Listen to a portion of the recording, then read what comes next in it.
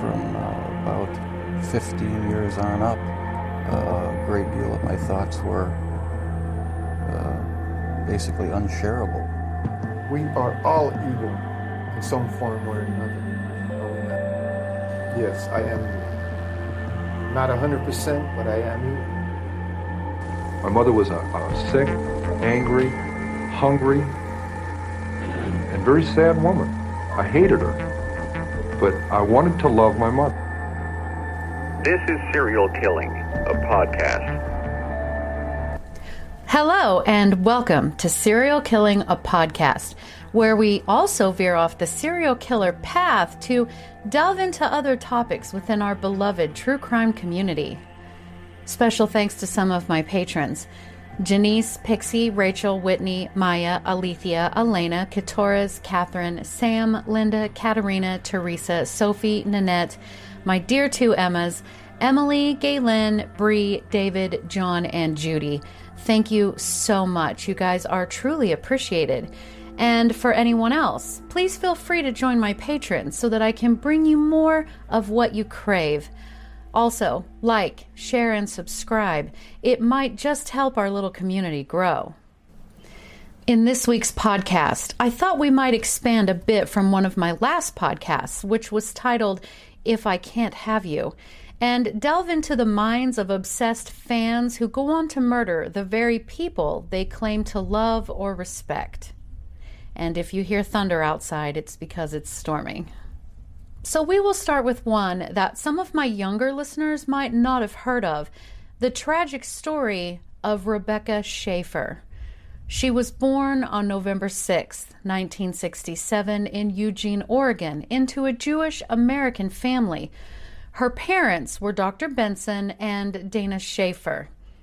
Benson was a child psychologist, and Dana was a writer and professor at Portland Community College. She was their only child and appeared to have been absolutely adored by her parents, who raised her in the Jewish faith. A website dedicated to her, RebeccaSchaeffer.net, states that she was a bit of a free-spirited child, curious by nature, and loved animals, and especially going horseback riding. She was energetic and preferred to spend her time outdoors as a child. It was said that she did very well in school, was an honor roll student in high school, and was even on the student council. Sources all said that she was devoted to her Jewish faith and, like her mother, also enjoyed writing. So at 15 years old, she decided she wanted to become a model, and in 1982, she signed with a local talent agent named Nanette Troutman, who was locally known and represented about 700 people at that time: actors, models, and yes, children. But Nanette saw that spark in Rebecca, and before long, she was appearing in department store catalogs and then went on to star in some TV commercials. So she was becoming quite locally popular, and 2 years later, her parents gave their blessing for her to move to New York City by herself to continue her career in modeling. It wasn't long before she signed with Elite Model Management, which has signed some of the biggest names in modeling.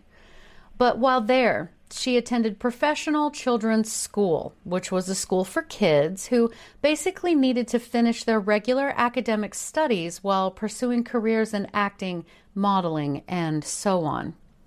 Rebecca landed a small, short-term role on a soap opera. I'm afraid you'll have to, Cindy. I'm Mandy Sue Lewiston, and I'm about to wed Lord Ellington. It's not like we know each other real well or anything. That lasted 6 months. During this, she was still modeling, but she was 5'7" or 170 centimeters tall, which is above average in the United States, but that's not tall enough to become popular as a model. And even though she had a thin and beautiful figure, she was considered too heavy. So in 1985, she packed up and moved to Japan, hoping her height wouldn't be an issue in the modeling world, but again, she wasn't quite as tall as they wanted and thought she was too heavy. So she eventually moved back to New York City and started going to acting auditions. In 1986, the now 19-year-old budding actress began landing very small roles. One was in, quote, Radio Days, directed by Woody Allen, as well as the series, quote, Amazing Stories by Steven Spielberg. Her role in Radio Days was reportedly nearly completely edited out of the movie, so she continued to model where she could, and she also waitressed to earn a living. One of her modeling gigs got her on the cover of 17 magazine, and this is what got her noticed by TV producers, and she eventually landed the role of Patty Russell in the show My Sister Sam.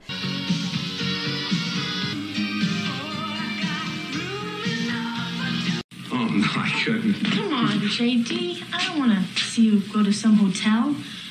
You're much too big for those little soaps. Which she is best known for.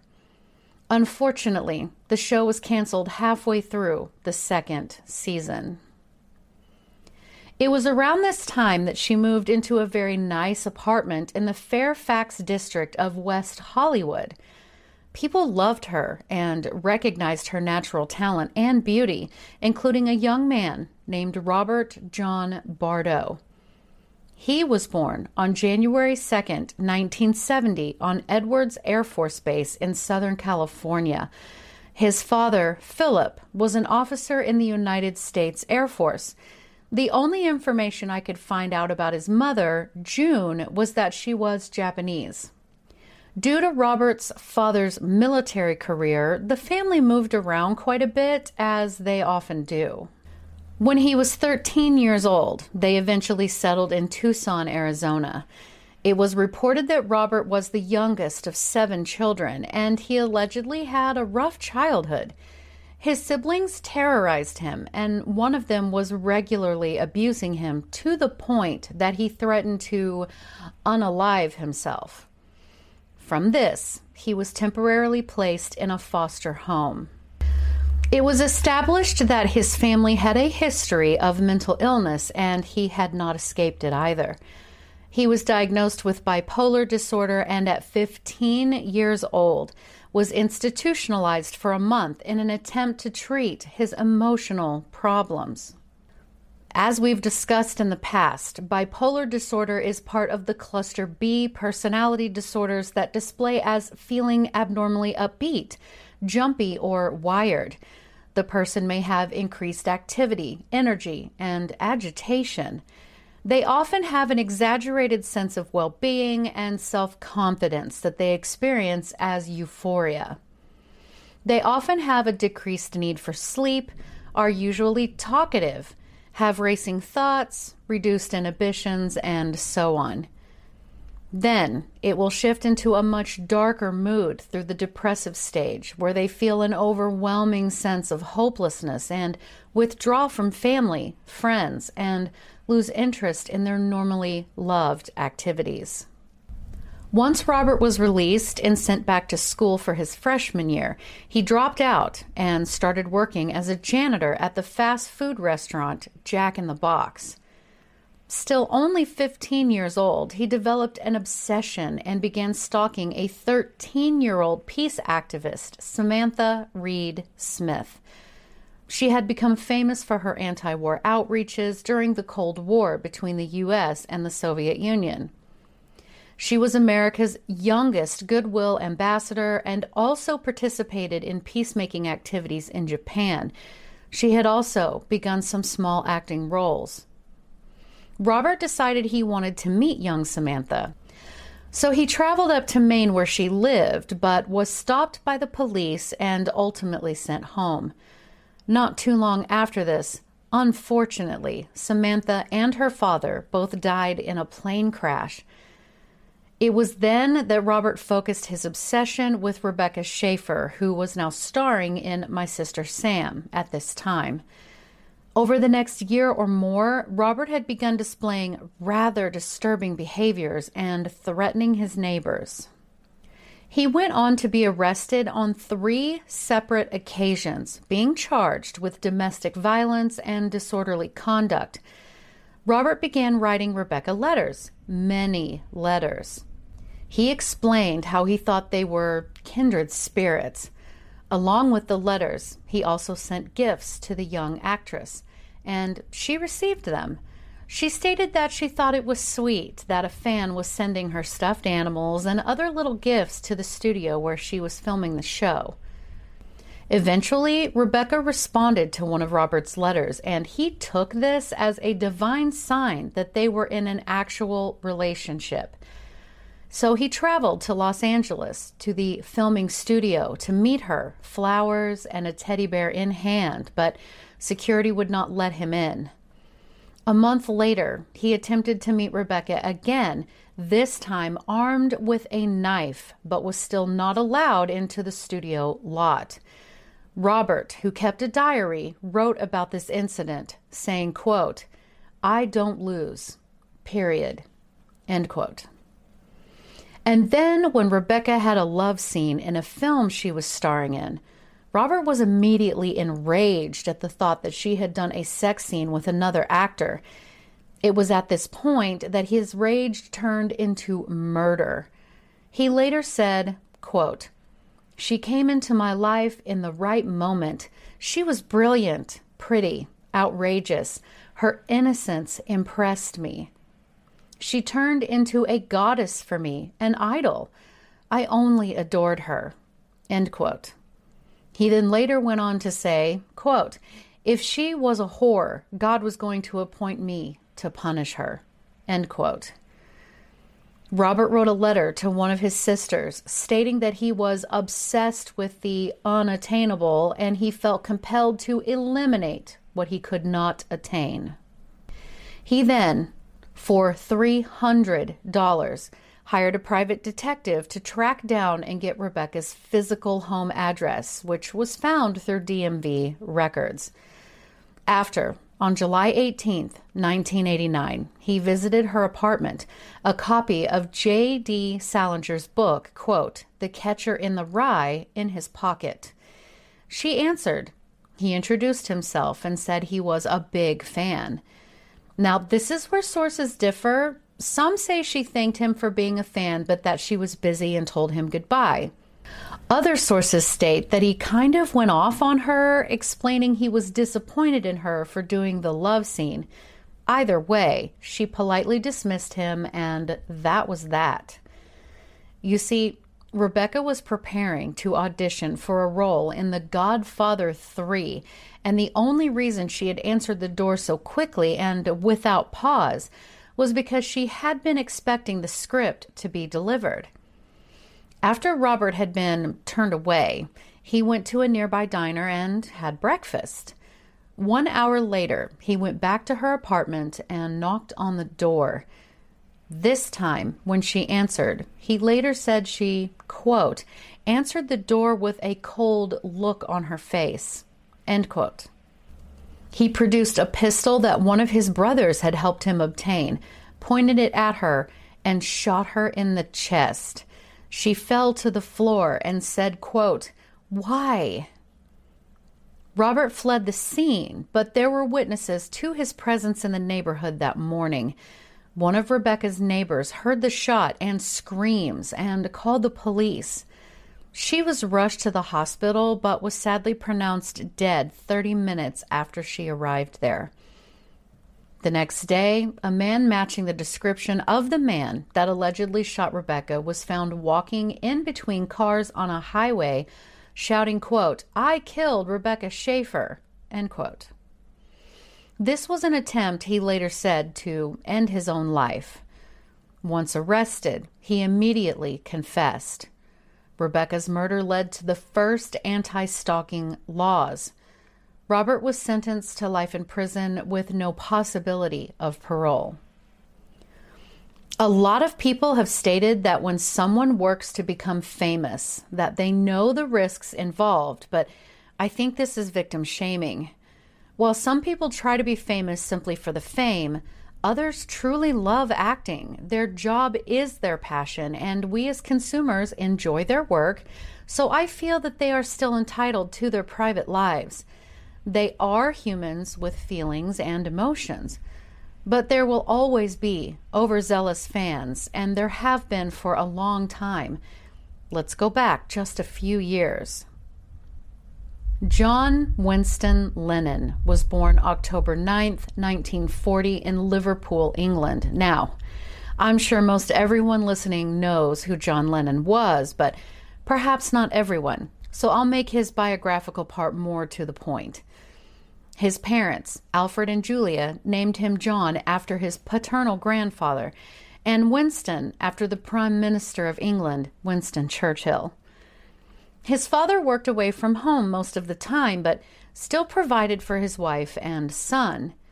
And then, when John was 4 years old, his father sort of disappeared out of their lives for around 6 months. When he returned to resume his role as husband and father, Julia was already carrying another man's child, and she wanted no part of him coming back. There were some custody issues until 1946, when Alfred took John with him to Blackpool with the intention of relocating to New Zealand.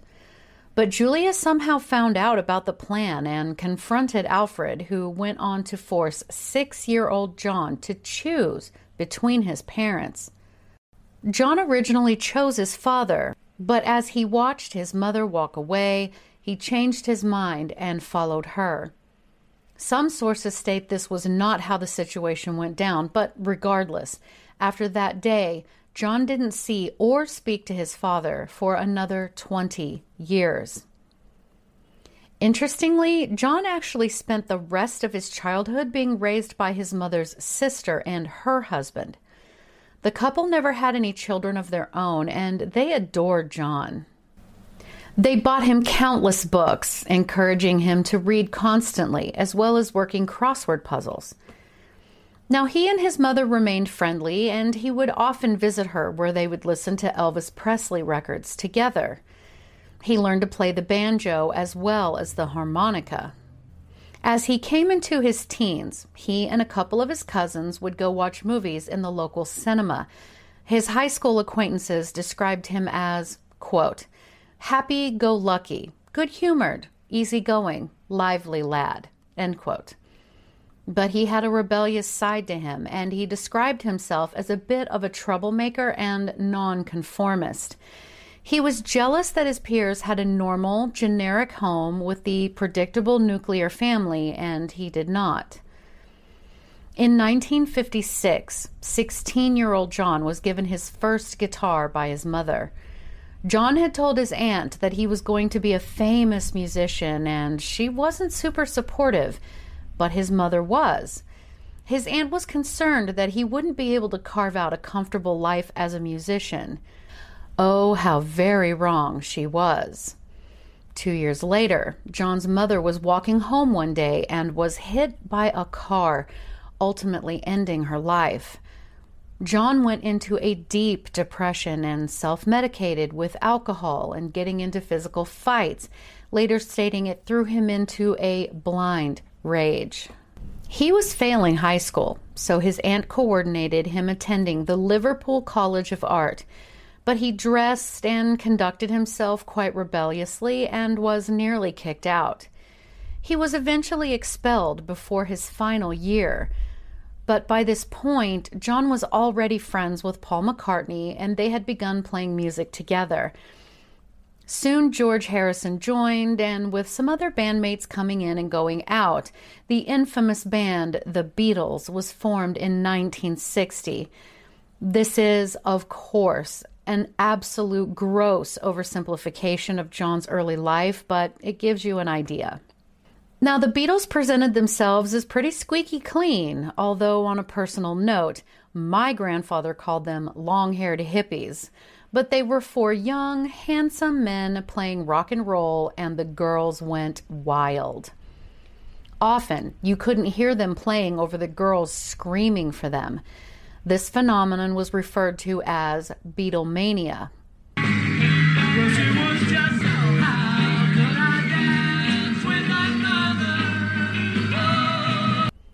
In 1964, the group appeared on the American TV show The Ed Sullivan Show, and it catapulted them into international stars. But John wasn't super thrilled with the cookie-cutter pop culture icons they were portraying. He said, quote, "We were just writing songs, pop songs, with no more thought of them than that, to create a sound, and words were almost irrelevant," end quote. John's first son, with his then-wife Cynthia, Julian, was born in 1963 and was named after John's mother. In summation, John was not the father that one would think he would have been, considering his own pain during childhood. In fact, Julian was actually quite close with Paul, who wrote the song, quote, "Hey Jude," to show his love for the boy while John and Cynthia divorced due to John having a love affair with Yoko Ono, a Japanese multimedia artist, if you will. John went on to have a son with Yoko that they named Sean in 1975. But in 1966, John said in an interview, quote, "Christianity will go. It will vanish and shrink. We're more popular than Jesus now. I don't know which will go first, rock and roll or Christianity," end quote. This prompted Christians to burn Beatles albums and make threats towards John. He was dabbling in drugs, including LSD, stating he was close to erasing his identity. The Beatles performed "All You Need Is Love" during a satellite broadcast for a global audience, and the song represented John's growing pacifist stance as the hippie movement was in full swing. He was further moved after a trip to India in 1968. John and the band released a song titled "Revolution," where he was calling for a plan to commit a Maoist revolution. He began immersing himself further and further into he and Yoko's relationship, driving a wedge between himself and the band. After their marriage, they released images from their honeymoon, which were then considered indecent and were banned from publication. They published music together. John began and then kicked a serious heroin addiction. The Beatles were no more in 1969. He released his very famous song, "Imagine," in 1971, while also becoming a bit of a political activist for the anti-war movement. In 1974, John was back to drinking heavily and acting out, such as attaching an unused feminine hygiene pad on his forehead and fighting with a waitress. Finally, he and Yoko got back together and he began making music again. And remember, this is an incredibly condensed version of his life. On December 8th, 1980, John would meet the man that would end his life, Mark David Chapman. Mark was born on May 10th, 1955 in Fort Worth, Texas, though he would be raised near Atlanta, Georgia. His father had been a staff sergeant in the Air Force, and his mother had been a nurse. He had one sister who was 7 years younger than him. Mark later stated that his father had been horribly abusive to his mother, both physically and mentally, as well as mean to him, and he lived in constant fear of his father. Mark later stated, quote, "I'd wake up hearing my mother screaming my name, and it just scarred the fire out of me, and I'd run in there and make him go away. Sometimes I think I actually pushed him away," end quote. In his later childhood and early adolescence, he began to fantasize about being a sort of god to a group of imaginary tiny people that lived within the walls of his bedroom. He stated, quote, "I used to fantasize that I was a king and I had all these little people around me and that they lived in the walls and that I was their hero and was in the paper every day, and I was on TV every day, their TV, and that I was important. They all kind of worshipped me, you know. It was like I could do no wrong. And sometimes when I'd get mad, I'd blow some of them up.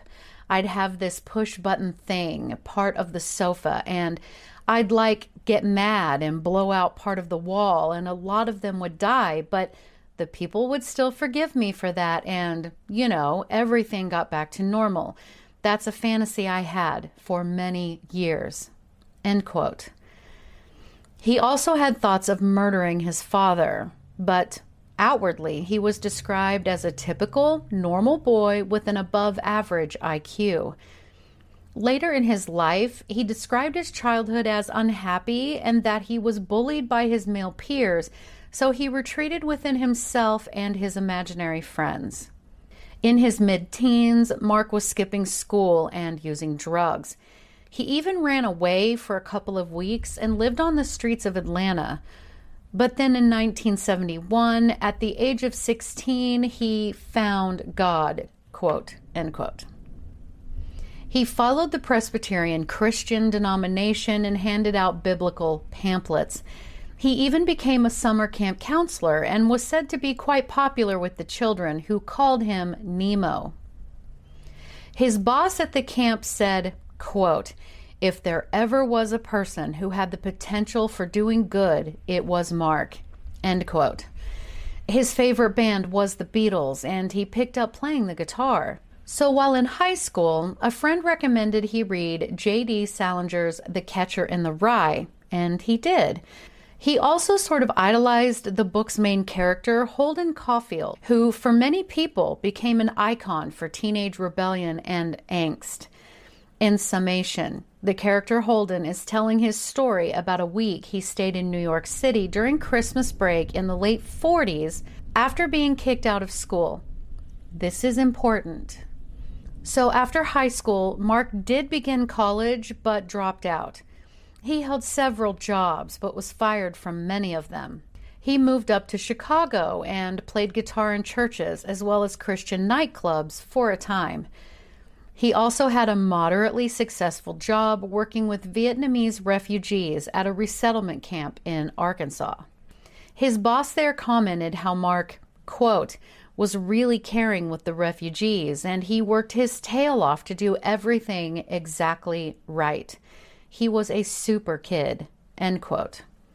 He was even able to shake hands with the then President of the United States, Gerald Ford. He had a girlfriend for a time and became depressed and felt guilty about the sexual relationship they had. He later said he began having suicidal thoughts and felt that he was a failure. He attempted to end his life using the exhaust from his car, but was unsuccessful. Due to this, he was hospitalized for his mental health, but once he was released, the hospital hired him to work there. His boss stated, quote, "All the patients, especially the older ones that nobody else would talk to, just loved that boy, and I can't say enough good about him," end quote. Mark went on a trip around Far Eastern countries and courted a Japanese-American travel agent. After 2 years together, they married in 1979. Again, he worked but had a hard time maintaining stable employment. He borrowed money he could not pay back and was in debt. The amount of stress he felt caused him to become obsessive about things such as artwork that centered around The Catcher in the Rye as well as John Lennon. And he later said he began hearing the voices of the, quote, little people again. He began drinking heavily, and in September 1980, Mark wrote a letter to a friend stating he felt he was losing his mind and signed the letter, quote, "The Catcher in the Rye," end quote. But his obsession with Lennon was growing. He resented the fact that John said the Beatles were more popular than Jesus. Some of his prayer group had jokingly changed a line in Lennon's song Imagine to say, "Imagine if John Lennon was dead." Mark felt the song was promoting communism. His wife later said Mark, quote, was angry that Lennon would preach love and peace, but yet have millions, end quote. He was angered at the fact that John was preaching about zero possessions, and yet John had millions of dollars, yachts, farms, and country estates, and felt John was laughing at people like him. Mark himself said, quote, "I would listen to this music and I would get angry at him for saying that he didn't believe in God, that he just believed in him and Yoko, and that he didn't believe in the Beatles. This was another thing that angered me, even though this record had been done at least 10 years previously. I just wanted to scream out loud, who does he think he is saying these things about God and heaven and the Beatles, saying he doesn't believe in Jesus and things like that. At that point, my mind was going through a total blackness of anger and rage. So I brought the Lennon book home into this Catcher in the Rye milieu where my mindset is Holden Caulfield and anti-phoniness. End quote.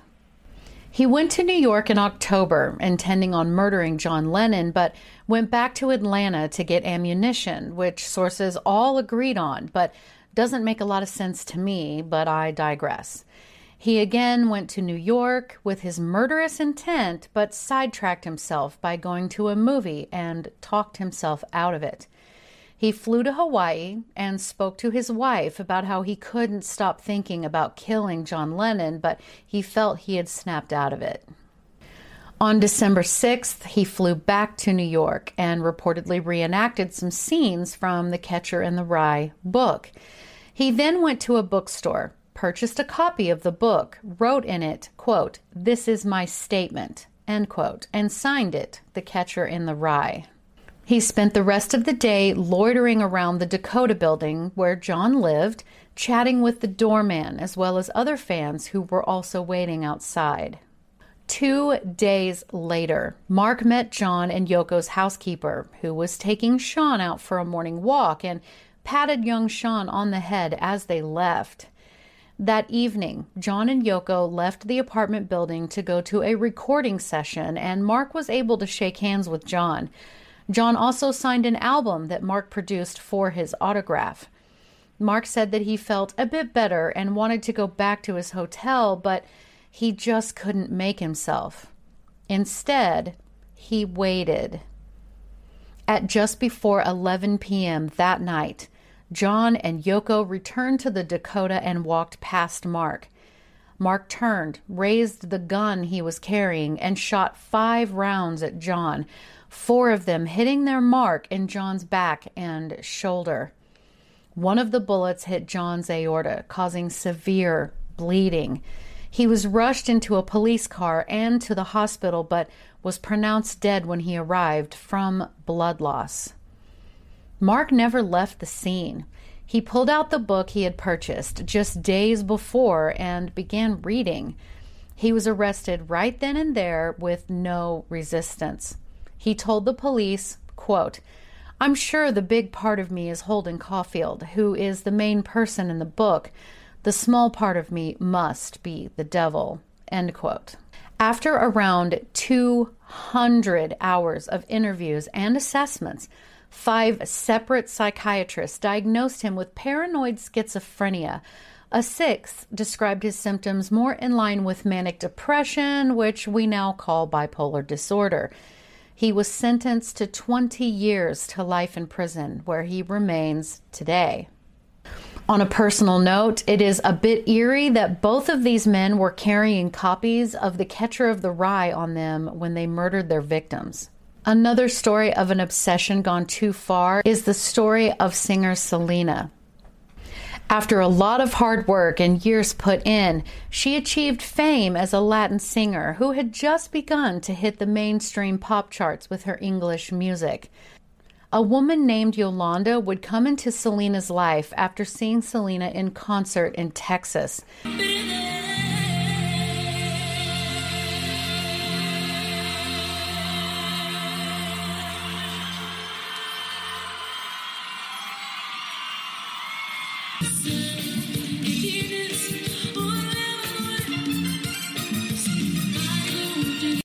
She immediately began sort of spamming Selena's father, begging him to allow her to start a Selena fan club, to which he eventually relented. But Selena and Yolanda became fairly close after a while, and Yolanda even began running a clothing boutique that Selena had opened. As time passed, it became very apparent that Yolanda was stealing quite a lot of money from the singer, and when Selena asked that she produce financial documents, Yolanda shot and killed her as Selena tried desperately to escape the hotel room they had met in for the document exchange. She had been hit just once in her right lower shoulder, severing a major artery, and died from blood loss. She was just 24 years old. She was buried in April of 1995. I was curious what might have been going on with Yolanda, and I did dig around to see if I could find any possible psychological profiles, but didn't find any.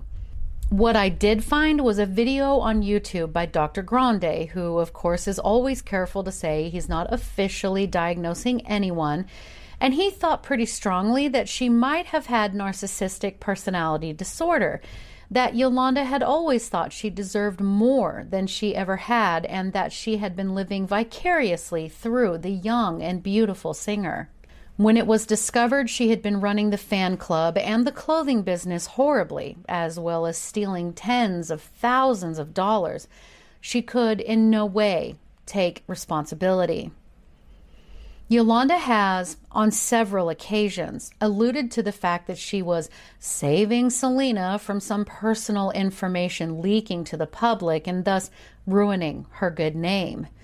She has led people on wild goose chases, stating she has some secret information in some lockbox or whatever, but never has anything ever come of it. She is still in prison and will be eligible for parole in 2025. There have been others as well, such as Gianni Versace, who in 1997 was shot and killed by spree killer Andrew Cunanan as he walked out of his house to retrieve his morning magazines. Andrew walked up to him and shot him at point-blank range in the head. He had been obsessed with the fashion designer for some time and used to brag that he was close friends with Gianni, which, of course, was not even close to true. Andrew went on to take his own life 8 days later while on a houseboat. Now, there is an actual name for this very intense phenomenon, if you will. Dr. Mark Griffiths wrote an article for Psychology Today about what they have named this: Celebrity Worship Syndrome. He wrote, quote, "Celebrity worship syndrome has been described as an obsessive addictive disorder where an individual becomes overly involved and interested, i.e., completely obsessed, with the details of the personal life of a celebrity. Any person who is, quote, in the public eye can be the object of a person's obsession, like authors, politicians, journalists, but research and criminal prosecutions suggest they are more likely to be someone from the world of television, film, and/or pop music." End quote. The term was first coined by Lynn McCutcheon and her team in the early 2000s, but was also discussed in the Journal of Nervous and Mental Disease, entitled, quote, "A Clinical Interpretation of Attitudes and Behaviors Associated with Celebrity Worship," end quote. This syndrome has been identified as having 3 categories or dimensions: entertainment social, intense personal, and borderline pathological. The first, entertainment social, aligns with a person who is pulled toward a particular celebrity based on how that celebrity entertains the person, and thus the person enjoys talking about them socially with their peers. The second, intense personal, we begin to see that the individual begins to have intense and compulsive feelings about their favorite celebrity. And finally, with borderline pathological, we see what appears to be uncontrollable and compulsive behaviors and fantasies regarding the celebrity. And it should come as no surprise, after numerous studies, behavioral scientists have found a correlation between the pathological aspects of celebrity worship syndrome and poor mental health, such as anxiety, depression, higher than normal stress levels, increased illness, and a poorer body image. Studies have also shown that girls between the ages of 14 to 16 show a relationship between intense personal celebrity worship and body image. And really, anyone with a teenager, especially girls, can tell you how devastating it is to watch them become fixated on a celebrity who happens to have what society deems a perfect body and then compare that to their own build. But as a whole, research has shown a strong correlation between most celebrity-obsessed individuals and them suffering with high levels of dissociation and are prone to fantasy. And yet there is a biological factor to this. It was, of course, a positive thing for primitive humans to look up to successful hunters and respected elders. The problem is that looking up to a successful hunter and learning techniques and practicing new skills learned from them benefited the individual. These days, the idols humans worship no longer serve that kind of purpose. And because their level of fame and fortune is basically unattainable, it creates negative feelings and possibly pathology. Nearly all of us will never have that perfect body we picture in our minds. We won't ever have the millions of dollars that celebrities have to get the surgeries necessary to have those bodies, or the cars, or the mansions, or the vacations to Bora Bora. And it's normal to see those things and covet them. But a handful take it too far, and the result can be deadly. Thanks for listening.